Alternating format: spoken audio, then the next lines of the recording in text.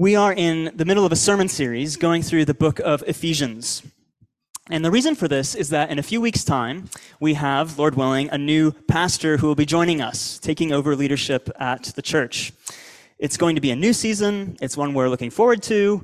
It's also one we know will come with some change. And in light of that, we wanted to prepare ourselves by taking a step back and asking a foundational question: what is the church meant to be? And we're asking that question through the book of Ephesians. And last week, David took us through Ephesians chapter 1, where we see Paul speaking of the church as a new creation.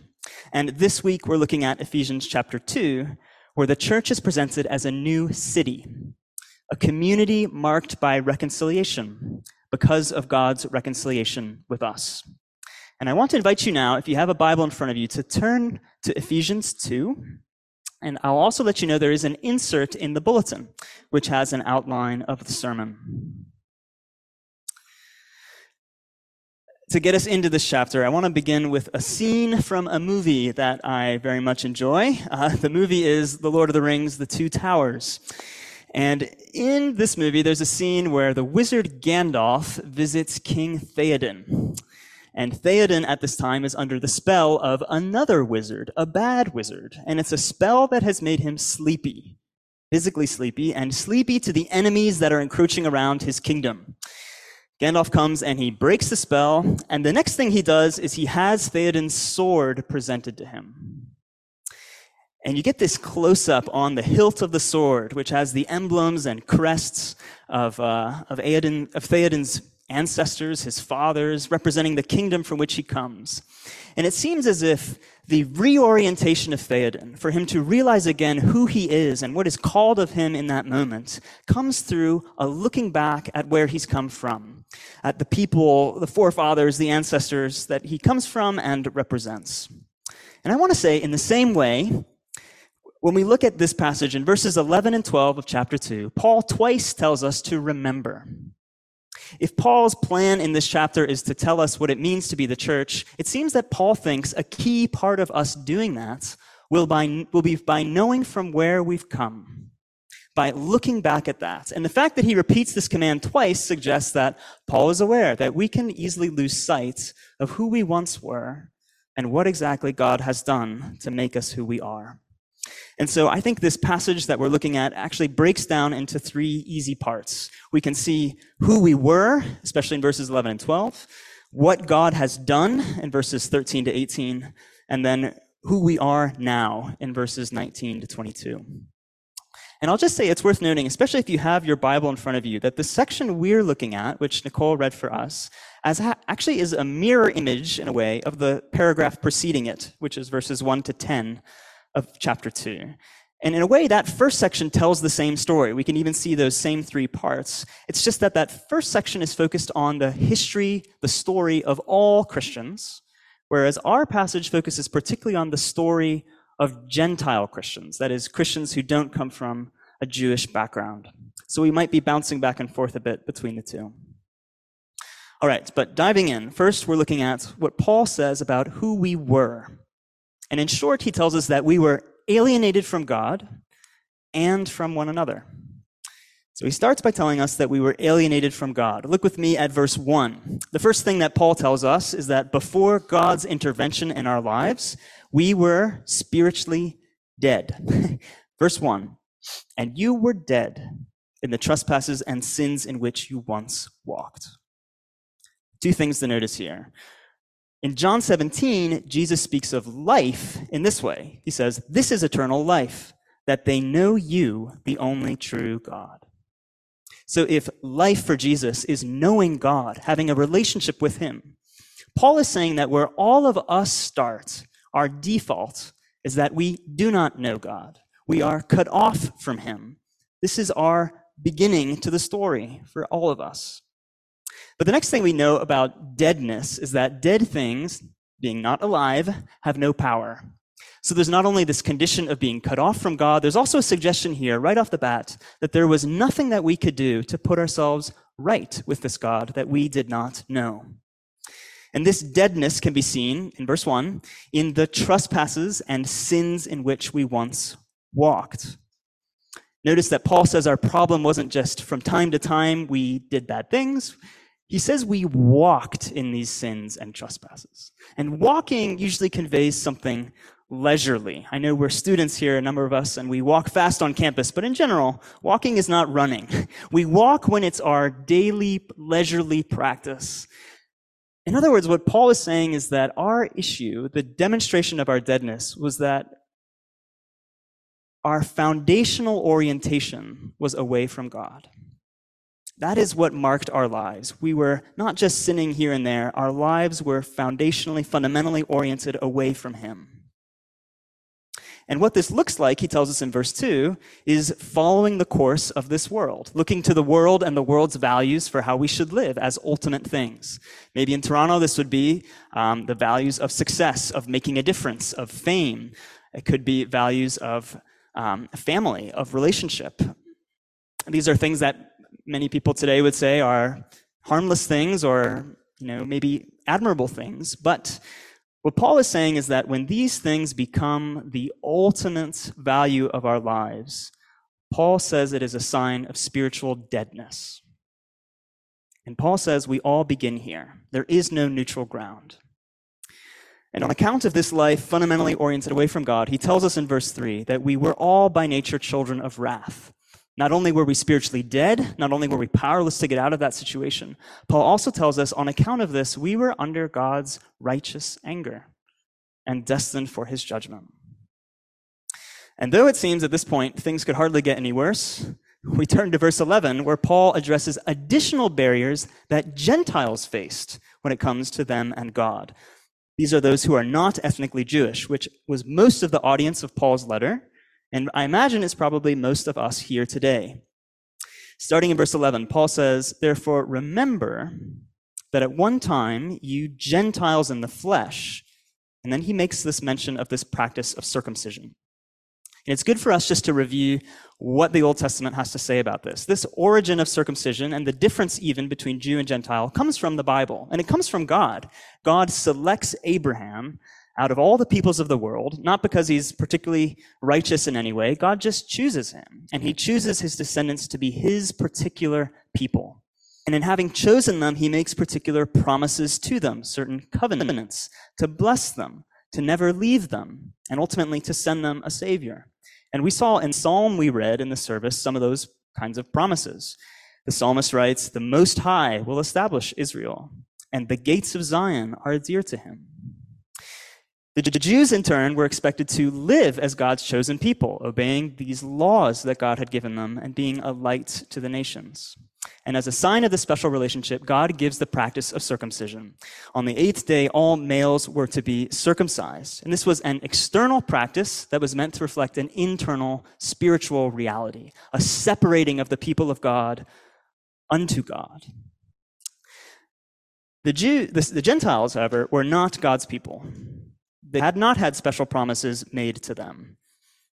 And though sometimes in the Old Testament Gentiles are brought into the family of God, on the whole they are outsiders.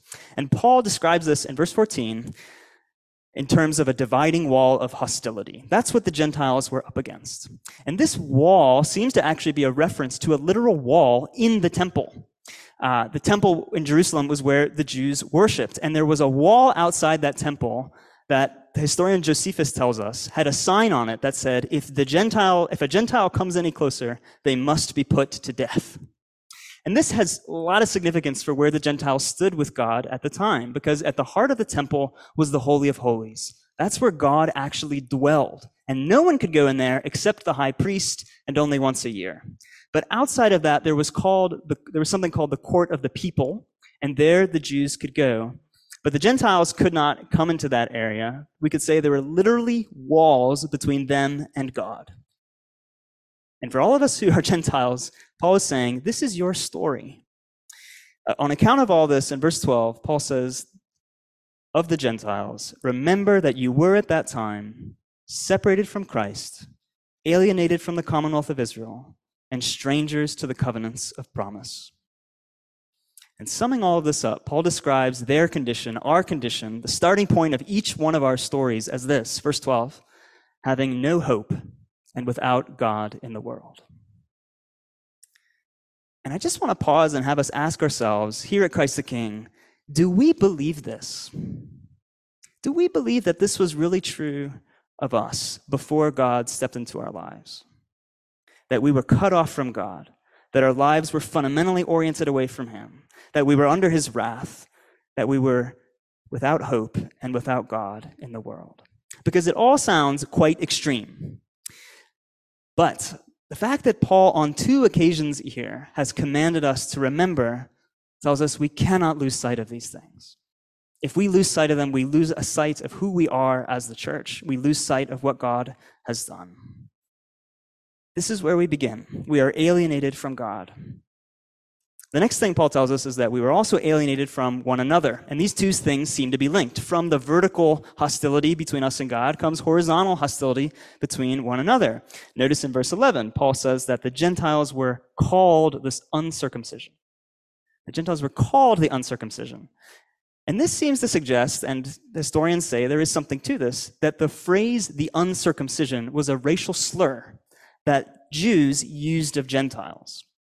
So this practice of circumcision, which was meant to be this representation of internal spiritual dedication to God, had merely become an external practice, which some of the Jews, Paul was saying, were using as a way to look down on those who were not Jews. And lest we think the Jews were the only guilty party here, the Gentiles certainly contributed to this hostility by feeling resentment towards the superiority that the Jews felt towards them. Many of the Jews were in the category of what the Greeks would call barbarians. So we see hostility here both ways. And we could certainly think for a moment about the divisions that still mark our world today.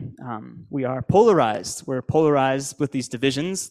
Like divisions between Jew and Gentile, some of these divisions are just from God. They're not inherently bad, but sin, as with Jew and Gentile, has twisted those relationships into ones of hostility. We have relationships between hostility between nations. We have political divisions.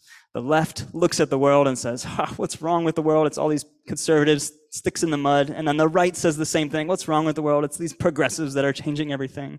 The wealthy look down on those who are not as wealthy. Those who are not as wealthy feel resentment towards those who have more wealth. And I think there are even divisions, we have to admit, that we see among Christians. And these divisions actually can take a similar form, where we get caught up with these external things and miss the spiritual realities behind them. We look down on one another based on what style of worship we prefer, on what the pastor wears, on what denomination we're a part of. These external things become lines of hostility. Paul tells us this is our default. It's part of our story. We're alienated from God, and from that, we're alienated from each other. But he goes on. He speaks now about what God has done. This is his second major point. And in short, God has reconciled us to God in Christ. Look with me at verse 4. This has got to be one of the most glorious, mind-bending contrasts in all of Scripture. But God. This tells us that the resolution of the situation in which we find ourselves is not in ourselves. It's not that we became more moral, that we started to become religious people. The only solution to this problem has to come from what God does, and God has done something. And God's intervention begins in verse 4 with his love for us before anything had changed in our lives. God being rich in mercy because of the great love with which he loved us, even when we were dead in our trespasses. The initiative lies on God's part. And this is not just love and feelings, it drives him to action. Verse 5, God made us alive together with Christ. By grace you have been saved. He raised us up with him and seated us with him in the heavenly places in Christ Jesus. And the key word to notice here is this repetition of with. With Christ we've been made alive. With him we've been raised. With him we are seated. And what this means, here Paul is taking us through these stages of the life of Christ. And he is saying, somehow, for those who have joined themselves to Christ through repentance and faith, somehow we are included in these events in the life of Christ. Christ's death becomes your death because he died in your place for your sins. You no longer need to die eternally in punishment for them because in Christ taking your death, you have already died. Christ's resurrection becomes your resurrection. He has risen to new life, and so now you also have taken on a new spiritual life. You have a new nature, a new power to live for God. And on the last day, you will take on a new physical life also. Christ's ascended status now, with God in heaven, becomes your status. You have access to the Father through Christ, who is at his right hand.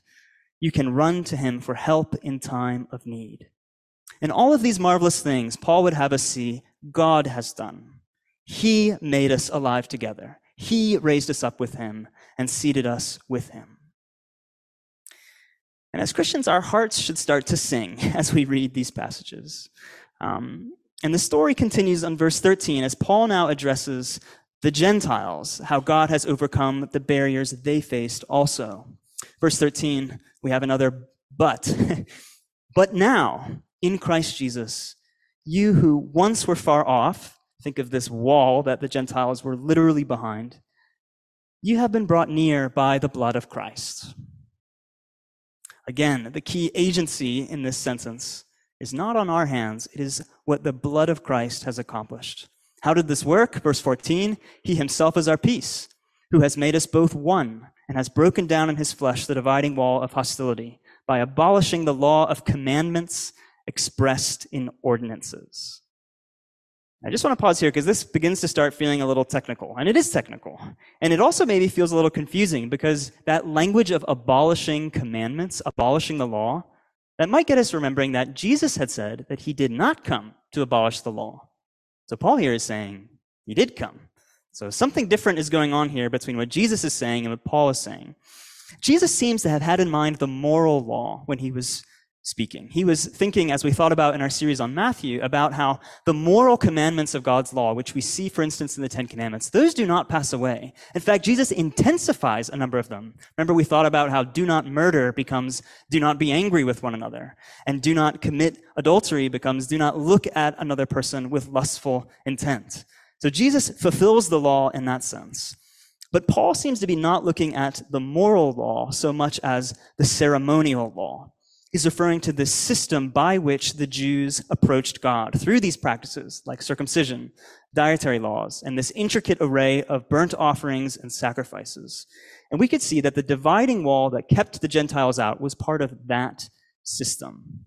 And the system had its purpose leading up to Jesus' time. It taught the Israelites that God was holy. It taught them that they were not. It taught them that the only way to approach God would be through some kind of a sacrifice. But when Jesus dies on the cross, maybe you remember, in the book of Matthew, we're told that the temple curtain, which separated off the Holy of Holies where God was ripped in two.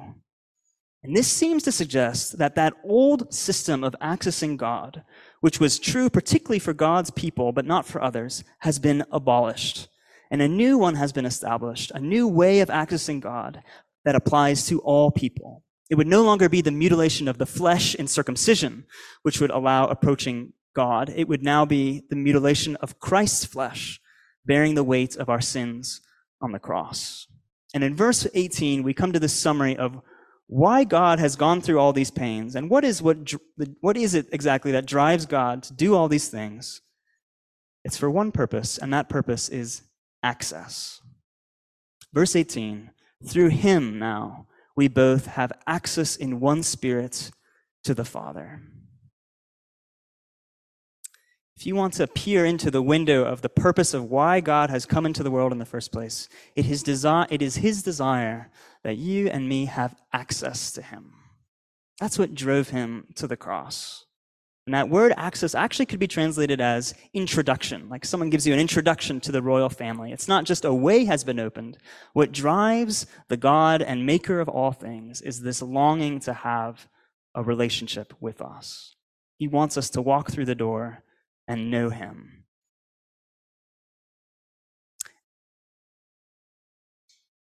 Who we were, what God has done. And now we come to the final point in the passage, who we are now.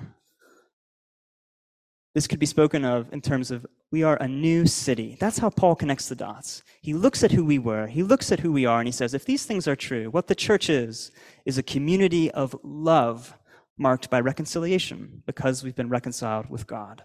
So look with me at verse 15 as to how this works. Paul tells us that Christ died that he might create in himself one new man in place of the two, so making peace, and might reconcile us both to God in one body through the cross, thereby killing the hostility. Our world is still divided today. We're divided politically and in all these other ways. And I think to solve this problem, the world basically offers the message of moralism. Our world says, we're disunited. You need to focus on how we're all Canadians. That'll solve our problems. We need to focus on how we're all human beings. And that basically has been the mantra of the world since the League of Nations after World War I. We're all humans. Let's just get along. But clearly that has not worked so well. We still have hostility amongst us. We're aware of that very much today. And this is, I think, because when push comes to shove, our ties to nation and family, and even we might say our own selfish love of gain, these are ties that are far stronger than ties to humanity. When push comes to shove, moralism doesn't bring unity. And instead of that, the gospel here offers a vision of unity, not based on moralism, but based on transformation. There are lots of special interest clubs here at U of T, and obviously in Toronto. There are chess clubs for people who love chess, and sailing clubs for people who like to sail. But the church is not a club. The church is not a special interest group. It's not that we gather together because we are interested in theology and we like liturgy and that kind of thing, though some of us do. That's not what the church is. Instead, the church is a place where something objectively has happened. God has acted in this way such that we have become joined with Christ. There is an objective difference between who we were and who we now are. This is a community that God has acted upon. It's not a common interest so much as something that has been done to us. And we have, therefore, a new identity that grows out of this story, the story of who we were and what God has done. And that fuses us together into a community. And what the church, therefore, is now could be spoken of as a new city. Cities are cosmopolitan. We are diverse, and yet we are united in the sense, at least, that we live close to each other. And heaven is actually described as a city in the book of Revelation. Maybe you know that scene in Revelation 7, where all of the nations are singing praise to God. And the fact that they're still called nations tells us that that identity of ethnicity has not faded away. We will still be men and women in heaven, it seems. We will still be whatever background we come from. But what's happened is that those identities have been transcended by a larger identity. That identity of being one with Christ, that identity of having been made now in a community where we share a common love for Christ because of what he has done for us. And that has become a love for one another. And just as we close, Paul looks now at 4 images, 4 metaphors as to what, therefore, the church should look like if all of this is true. And I just want to consider each of the 4 in turn, because the fact that he gives us 4 tells us that Paul thought any one of them was incomplete. He felt each one added something that the others missed. So just look at these images with me now. The first image is biological, the body. Verse 16. He has done this that he might reconcile us both to God in one body through the cross. What does the image of a body tell us? Well, Paul, we know elsewhere in his writing, speaks a lot about this idea. One way he talks about it is in 1 Corinthians 12, where he speaks about how parts of the body are all vital. You can't have an eye looking down on an ear or an ear looking down on a foot, because each part of the body is necessary. If the whole body were an eye, Paul says, where would the sense of hearing be? If the whole body were an ear, where would be the sense of smell? But as it is, God has arranged the members of the body, each one of them as he chose. The church is made up of different people with different giftings, but each one brings something vital that the body needs as we all work together in the same goal, following Christ. That's the body. The second image is political, kingdom. Paul writes in verse 19, so then you are no longer strangers and aliens, but you are fellow citizens with the saints. When you become a Canadian citizen from being a permanent resident, one change that happens is that your status in Canada can no longer be revoked. You don't have to renew your citizenship every 5 years. There's something that comes with citizenship that involves a sense of belonging. You belong here. This is your home. They greet you differently at the border when you can show that passport. Paul is telling us, and the Bible tells us elsewhere, that our live in the world. We are not citizens of the world, it is there where we live. And the church, in a sense, therefore, is like an outpost of heaven. When you enter the U.S. consulate here, they have all that security because it's where we belong, because our citizenship is in heaven. Number 3, a familial image. Verse 19, we are also members of the household of God. What does this tell us? Citizens of a country, maybe you've seen another Canadian when you're overseas, and you bond together because, we have this in common. There's a sense of allegiance between citizens, but it's nothing like the family. In a family, you have intimacy, you have understanding.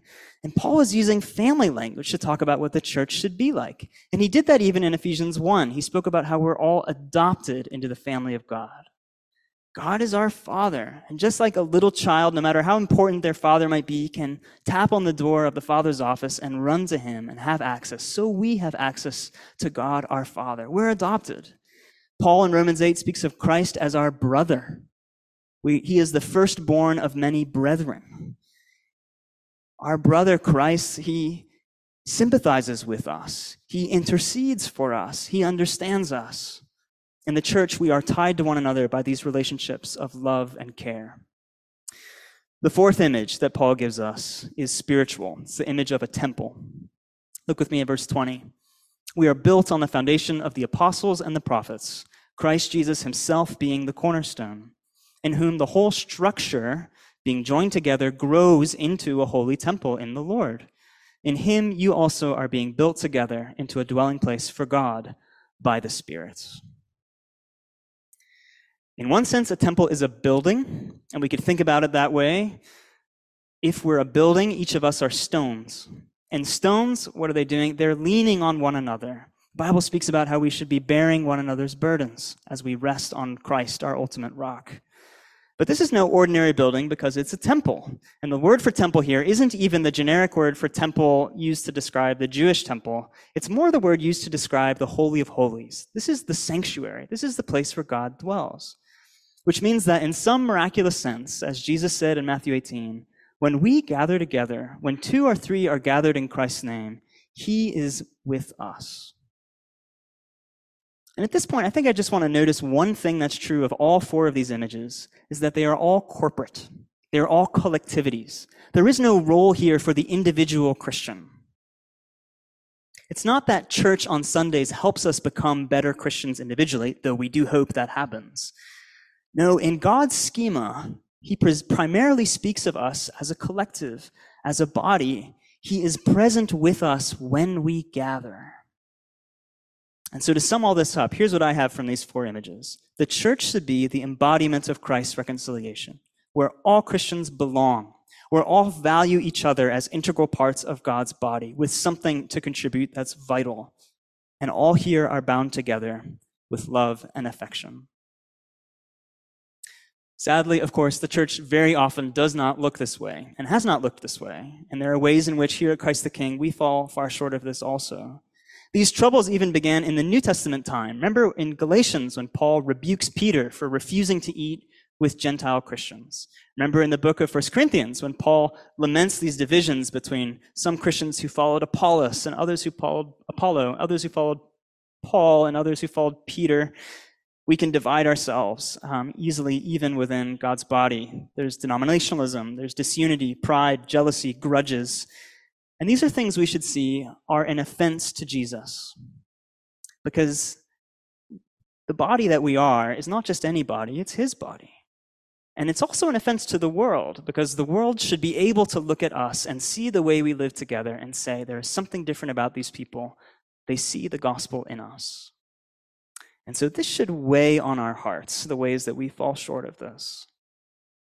And it's easy to speak at a very high level about the issues with the church, and yet that's maybe not as helpful as Paul would want us to be thinking. And so I want to close with some questions that are more practical and personal to each one of us and where we fit into this new city, the church, here at Christ the King. So here are some questions. 1, if God is with us when we gather, are we making church a priority in our lives? Not just are we making God a priority, though that's a good thing, But is the wider body that God has called us to a priority for us? If Christ the King is the church that you mostly go to, have you made a commitment to it? Maybe by becoming a member, joining a small group, or if you can't do that, at least making a commitment to come each week on Sunday. And when we come to church things, do we come for the bare minimum and slip out as soon as we can, or do we commit to building relationships and being in each other's lives? Second set of questions. When we think of Christ the King, what's the first thing that comes to mind? Are we a kind of club that all loves theology and liturgy? Do we think more of what we do in terms of worship? Do we think of the history of the church and how it was founded? Or do we think of this story of reconciliation that God has objectively built into our lives? That's what Paul wants us to remember. When we look at, number 3 now, look at one another here at Christ the King, what do we see? Do we let differences in stage of life, in education, other things, keep us from extending love to one another? Do we see each person, however different from us, as possessing vital gifts for the body and life of the church? Do we each individually make an effort to make people feel that they belong here in our times after the service, in our small groups, in the informal friendships that we have? This is not saying we have to be best of friends with everyone in the church, but there should be bonds of affection between all of us. Number 4 here, are we peacemakers? Do we make every effort to remain at peace with one another? Do we refuse to allow hurts to fester into division, or do we seek reconciliation where there's been a breach? And I just want to, as I close here, just say it might be that if we're honest, if we do these things, they'll be very much duty-driven. Like, okay, I guess I should do these things. But maybe we don't really feel the desire to grow in these ways. I think if that's the case, we just need to go to God. We need to go and tell him that we feel this way. We need to ask him to give us his Spirit to press into our hearts these things which we may in our heads believe to be true, but haven't reached our hearts to change the way we feel about one another. About how God has drawn near to us in the greatest possible way. If that's true, we need God's help to make us feel a longing for drawing near to others. It might be the takeaway from the sermon is just that this is a whole area I need to pray about because I can tell I don't have a heart for this. So as we grow in these ways, though, we see that God gets glory. The gospel has its effect in our lives, and we are witnesses to the world of God's power, his power to make us new and make us one. In the name of the Father, and the Son, and the Holy Spirit. Amen.